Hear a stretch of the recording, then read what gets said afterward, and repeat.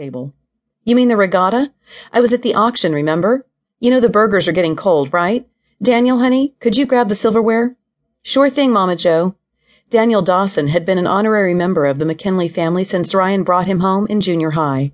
His wealthy grandma had raised him while his parents were off doing more important things. Daniel had recently won the mayoral election in Chapel Springs, following in his grandfather's footsteps. At the mention of burgers, Dad dropped the ball. It patted the concrete as they walked off the court. PJ kicked Ryan in the backside for no apparent reason, and he threw her over his broad shoulders just because he could. She squealed and pounded his back, but he didn't set her down until they reached the table. "Brute," PJ said, giving him a playful shove. "Brat." Ryan saved lives, and PJ could feed an army, but when they got together, it was like they were 12. She was home for the weekend from culinary school. They took their seats at the picnic table. Twilight had swooped across her parents' backyard, but the white lights strung over the patio and along the landscaping twinkled brightly. The mild spring temperature had beckoned them outside for the weekly family meal. Somewhere nearby, a cricket chirped from the flower garden, which was already burgeoning with new life. Across the yard, the white farmhouse sprawled over the oak-shaded knoll like a plump ant, arms spread wide for a comforting embrace. Beyond the house, corn grew about half the year on 240 acres of gently rolling farmland. Her dad, proud to be one of Indiana's 61,000 farmers, had never pressured the McKinley kids into filling his shoes, freeing them to find their own way. They were still working on that part. Once they were seated, Dad said grace, and they dug in. Grilled burgers, potato salad, green beans from last year's garden, and of course, corn. There was always corn at the McKinley house. "How's the planting going, Dad?" Ryan swatted a fly. "I can help next week if you want." "Sounds good. I could use the help."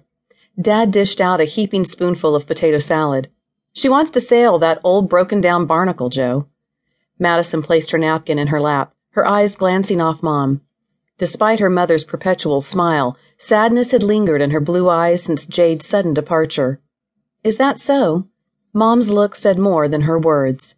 She knew Madison better than anyone, knew the turmoil losing Michael still caused, even though Madison hadn't shed a tear, even though she rarely spoke of it. A girl didn't lose her twin brother without repercussions. For Michael, her family stilled, even PJ, and that didn't happen often. "It's important to me." Michael had been a capable sailor, though he hadn't lived long enough to sail in the regatta. It had been his dream to be the youngest winner ever, the current record holder being 27. And with their 27th birthday around the corner, time was running out. "And you think you can actually win in that thing?" Dad asked. She hadn't meant to blindside him. "I'm sorry, Dad. I didn't mean to upset you." "It's a hunk of rotten wood." He was making it sound far worse than it was. "I'm going to restore it." Her dad breathed a laugh. "Okay, so it was in rough shape, but Michael had saved for it for 2 summers. On the doorstep of 17, he'd bought a boat instead of a car. She still remembered the look of pride on his face when he'd shown it to her. "She's all mine, Matters," he'd said, running his hand along the flaking white paint at the bow. "I'm going to be the youngest winner ever. You'll see." "In that thing?" she'd asked. "It's just cosmetic stuff. Her bones are good." "It's still in the barn, honey," Mom said now, setting her hand over Dad's clenched fist. "Thanks, Mom. It won't be the fastest boat out there, but the race is handicapped, so I have a good shot." "She can't swim, Joe." "That's what life vests are for, Daddy," PJ said gently. Dad's lips thinned. He was torn, Madison knew, between wanting to support her and being afraid for her. "I'll be fine. I'll take every precaution. I'm getting lessons, aren't I?" "Let me know if I can help," Ryan said. "I can, you know, crew or whatever."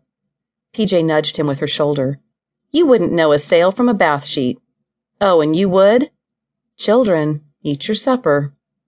A few minutes later, PJ launched into a story about a souffle disaster, lifting the mood. By the time Mom set the apple pie on the table, Dad's expression had lightened, though Madison noticed that Daniel was quiet tonight. She caught him casting a look at the empty seat next to her. She understood.